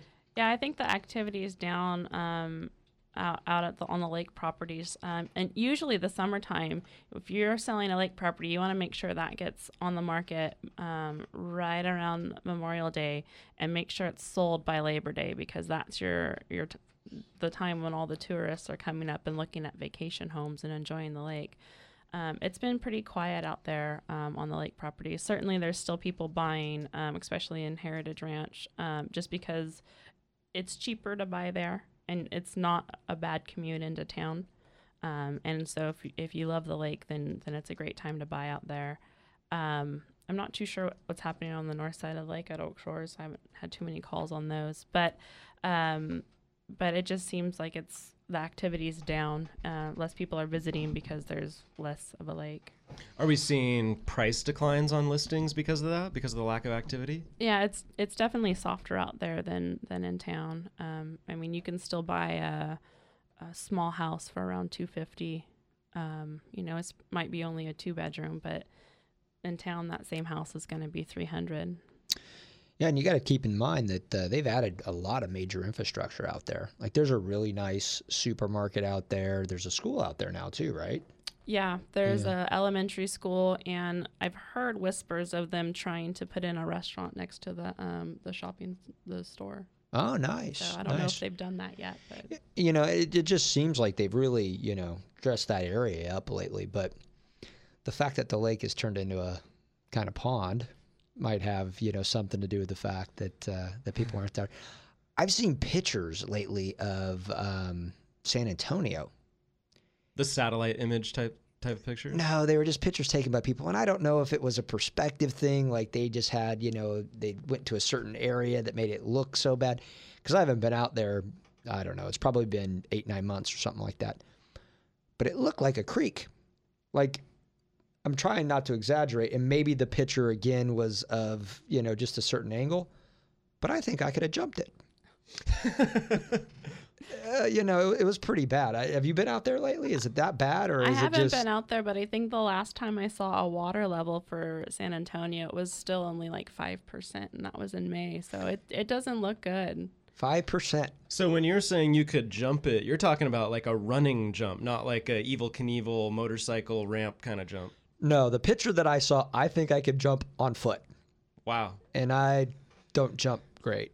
And I gotta believe if a lot of the buyers for those lakeside homes are people looking for vacation home, they want some recreation, and when the lake's not there, there's not a lot to recreate on. Right. Yeah. I mean, I guess if you're into like dirt bikes and stuff, you can bust those out all of a sudden. Or if you're one of those metal detector guys, it's probably a really good time to go out there. I saw one of the lakes up near, was it Fresno or China Peak? What's that lake? Shaver? Is that the lake, right? I was driving by there one time on the way to go snowboard with my kid, and they had drained that lake intentionally, and it was one of the weirdest things I'd ever seen. It was a very strange thing to see as you drove by. They were underwater trees that were just covered in junk, and it all drained out. So I don't know. Maybe I need to take a cruise out to San Antonio. I know that that's way worse off than Nacimiento, but I'd really like to kind of see that myself, because that was a relatively large lake, and 5% is not a whole lot of water. No. And it's funny because there's some of the locals that live around Nacimiento that'll go to San Antonio on the big weekends because all the tourists go to Nas, and they can't do that now. So they're some of them just aren't even going out on the lake, because why unpack your boat for a weekend to be on a crowded 18% public? Yeah. Dude, there's some friends of mine that have their family has a lake house out at Oak Shores. And I've watched it over the last couple of years. Like, this has been going on for a bit. Like, I know it's really started hitting the news now, but they had a retaining wall up near their property, and they had a rope swing, right? And I don't know, 4 years ago or so, I went there, and the retaining wall dropped down, and then there's about 100 yards, about a football field before you actually got to the little inlet part of the lake where they had their dock and their boat and everything. I'm thinking, they used to swing off of this rope swing into the lake, and this wall used to stop the lake from eating at their property. And then it was like 100 yards. But it lasted for a while, and every year that inlet kind of got smaller. Now that inlet doesn't exist. That dock is sitting on dirt. Like, it's literally sitting on dirt. And Nacimiento's way, way better off than San Antonio. But it's definitely gotten bad. And it's been something that's been going on for a longer period of time than it's been getting news. Is that scary for property owners out there? I mean, is there worry that we're never going to have a lake anymore? And, I don't think they're worried that they're not going to have a lake. I think they're worried because technically that water is owned by Monterey County. And that's the irrigation water for the farmers in Monterey County. So the fear is that Monterey County is going to need that water and have to use it. And so there won't be as much to play on, basically. I mean, in reality, it's going to be full again. It's going to come back. And, this too will pass. But it's certainly... So in addition to being a well and water expert, you also have to be up to speed on Monterey water policies so that you can advise your clients appropriately when they're looking at lakeside property now. A little bit, yeah. You have to know a lot to sell real estate in Paso Robles. Jack of all trades, wearing many hats, like the Jamaicans from Saturday Night Live in the 80s. Hey, we have a caller waiting on the line. Let's jump over to the phone lines. We've got Clay calling from Paso Robles. Welcome to the show, Clay. Hey, hi. I'm out in Geneseo East in North County, out of Paso Robles. And my driller said that there's an absolute moratorium on drilling new wells on property, which in effect would be a moratorium on building new residences, I believe. Is that correct? It seems like it. They're just with the water ordinance that's in place as of right now. It's definitely more difficult to drill wells. It's the way I understand it, and I hope I'm right, is that you have to be almost out of water, and the well driller has to write the letter to the county telling them that you're almost out of water to get the new well. And they're still backed up. I mean, the well drillers are doing a lot more paperwork to get those permits to drill those wells than they did before. And so there's a backlog there. What he told me was that actually, if you have a residence and your well is going dry, that it's much easier to get the permit to sink the well deeper or to put a new one on your property. I don't know if there's a difference there, but he said, getting it modified, getting it upgraded so you can continue with water at your residence is actually a lot easier than it used to be. The permitting is really quick like that. They don't want people to go out. But what I'm more interested in is being able to, the situation where you buy a piece of property and then, of course, you need a well on it in order to build a residence there. Right. But for new residences, I believe that's completely shut off. Am I correct? Well, as of right now, while the water ordinance is in effect, but that's the future of that is up to the county supervisors. Yeah, so hopefully short-lived, but in new construction, but currently that's the way it is. Yeah, currently I think you're going to really struggle to be able to build a new property in the Paso Robles water basin area. Right. It's not just That's Paso he Robles. told me it was completely shut off, and Yeah. for the moment, that's locked up for now a year or two before the next scheduled. The way I review of that. understand the ordinance is that they had to do it initially for 45 days, I think, and they can extend it up to 2 years total. But at that 2-year mark, they have to make a decision what way they're going to go. They can't extend it longer than 2 years. But they haven't yet extended it for a 2-year period, correct? Or am I wrong? Not that I know of. I don't think so either. But yeah, I think that you're definitely going to have some difficulty. Like if you wanted to start breaking ground today and drilling a new well, I think you're going to struggle. Yeah, I think you're going to struggle in that he told me it area. was completely shut off. Yeah. Okay. The thing that's a little bit, that's I don't want to say odd, but the thing that I really don't know is exactly what areas are in the water basin. I mean, I've heard some areas that are not necessarily. Geneseo is absolutely in the water basin. Well, I do know that. the great thing is if you want to know, you can go. The county has on the San Luis Obispo Planning and Building website, they have a GIS map link where you can go type in your address and your APN number, and it's not very user friendly, but there's an area to select an option to look and see if you're in the water basin. This is on the county website? Mm-hmm. Yeah. It's Okay. on the county, San Luis Obispo County Planning and Building. It's the GIS map or permit info. Yeah. And you can look at that up. And I'll tell you, it's well worth your while if you're going to go to that website and use that information to find your APN. Your address isn't going to work. Yeah, and the your APN will though. Your APN's on your tax bill that you should have just received. I really have no idea why, but the APN is a much better search mechanism for that website, and they do have quite a bit of information. I've actually seen that. Yes. Thanks for your call today, Clay. We do appreciate you listening and calling in. Great question. Thank you for the show. All right. We appreciate you listening. Thank you. So yeah, it sounds like water really is a huge issue up in Paso when we're talking about real estate. The two really go hand in hand. Right. And it's probably going to be that way forever, really. I mean, water is always going to be a concern, whether we have it or not. When we have it, we need to plan for when we don't.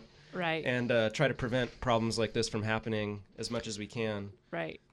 Well, it's, and long-term changes and long-term trends are definitely a problem. I mean, even in Texas and as far over as Texas, I've heard of it. And certain areas are, the weather patterns are just either changing or going through a slightly different cycle at the moment. And it seems to be hanging in there with us. Like I was saying, I honestly, I've been able to visually watch it for a number of years at this point. It's not something that the news is relatively recent, but it's been going on for quite some time up there anyway. So if I'm a first-time home buyer and I want to live in the North County, where should I be looking? Where would you take a first-time home buyer to look for real estate? Well, personally, I love Paso. So Paso or Templeton are my first two choices. Atascadero is great as well, but Paso Robles, the downtown, there's always so much going on. And you can still buy a great house there. But all of my first-time home buyers, and this is the biggest challenge we see in real estate, is if you're wanting to buy a home, you have to go get pre-qualified first. As a seller, they're not going to look at your offer until you get that letter from your lender saying this is what you're pre-qualified for, because they want to know that you've already talked to your lender and have been on that path. But there's certainly some great neighborhoods that are available in Paso Robles. Templeton, there's definitely a shortage of homes there, and everything that is available does sell pretty quickly. So, but Paso. Yeah. Paso's where you want to be. Paso's where you want to be. Okay. Yeah, I actually have heard, I read the paper every day. There's letters to the editor and editorials about how much Atascadero could benefit from creating that downtown kind of atmosphere around the park like Paso has done so successfully. Yeah. That it would really enhance the Atascadero downtown. The commercial area of Atascadero is on one major road, which makes it feel like a bigger town. Paso has really done a great job in creating that downtown area. I mean, I was a military brat, so I've grown up everywhere, moved all over the place. I've never stayed anywhere for very long. Paso has been the place I've been the longest.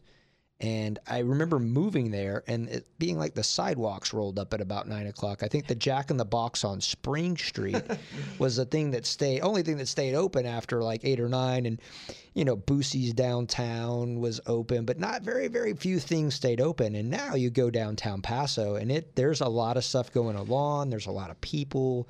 There's a lot of tourists. Every weekend there's things happening in the park. Like Paso's done a really, really good job of promoting itself and changing itself. And a lot of it started, in my opinion, that I started to notice, a lot of it started happening after the earthquake. And when they had to start rebuilding things, they seemed to really change their focus. And well, it really forced them to rethink what that downtown could be. Yeah, and it's just turned into such a nice area that seems to attract people, and there's just constantly stuff going on. I don't know who did it or who was responsible for any of that stuff, but good job. They did really seem to do well. Now, I see a lot of first-time home buyers looking in Atascadero. Is that just because there's more available there, or is there some other draw? It also depends on where they work. I mean, if you work in San Luis, then you're definitely going to want to be in Atascadero because that's so much closer. It cuts 15 minutes off your drive time every day. And a lot of people want Santa Margarita. There's just, same with Templeton, there's just not the inventory there. Is that because of schools? And the small town, it's a cute small town. It's a really easy commute to San Luis. It's just it's a really good community. Mm-hmm. But there's certainly a lot of places in Atascadero for the first time home buyer. There's some good deals there too right now. It's just, it seems like some of those houses are a little more dated than the ones in Paso, and I'm not sure why that is. So they command a little bit stronger price, and I think that's because of the proximity to San Luis Obispo. So a house that you can buy for $300 in Paso, you might pay $325 or $330 in Atascadero. Really? I would have kind of expected the opposite, just because Paso's got that wine country thing going for it. And it seems like the food, the quality of the restaurants and things like that's really improved over the last, 5 or 10 years. And it almost seems more like a destination, whereas Atascadero seems more like the locals kind of place, where people raise families and stuff like that. So I don't know. Paso's definitely more of a destination as far as tourists are concerned. Right. Right. I see Atascadero, and it might just be my outsider looking in, not growing up here, but I see Atascadero as a really a bedroom community for San Luis. Yeah. And then you have a lot of people that live there because they work at Ash too, and I mean that's a huge employer. But all your teachers and stuff that. Sure. Yeah. We're running out of time on the show. We've got less than a minute. Alicia, thank you so much for taking time out of your Saturday to join us here Thanks for having talk me. about North County real estate. How can folks get a hold of you if they are interested in buying or selling? My office line is 805-591-5216. You can always go to my website, which is under construction right now, but it's movingtoslo.com. Great. Thank you again so much. If you're needing to get pre-qualified because you're out looking for a home, that's what we do at Central Coast Lending. You can go to our website, centralcoastlending.com. There's a lot of resources there. You can apply online or give us a call during the week. The phone number to all of our offices is one easy number, 543-LOAN. That's 543-5626. We'll see you next week on Mortgage Matters.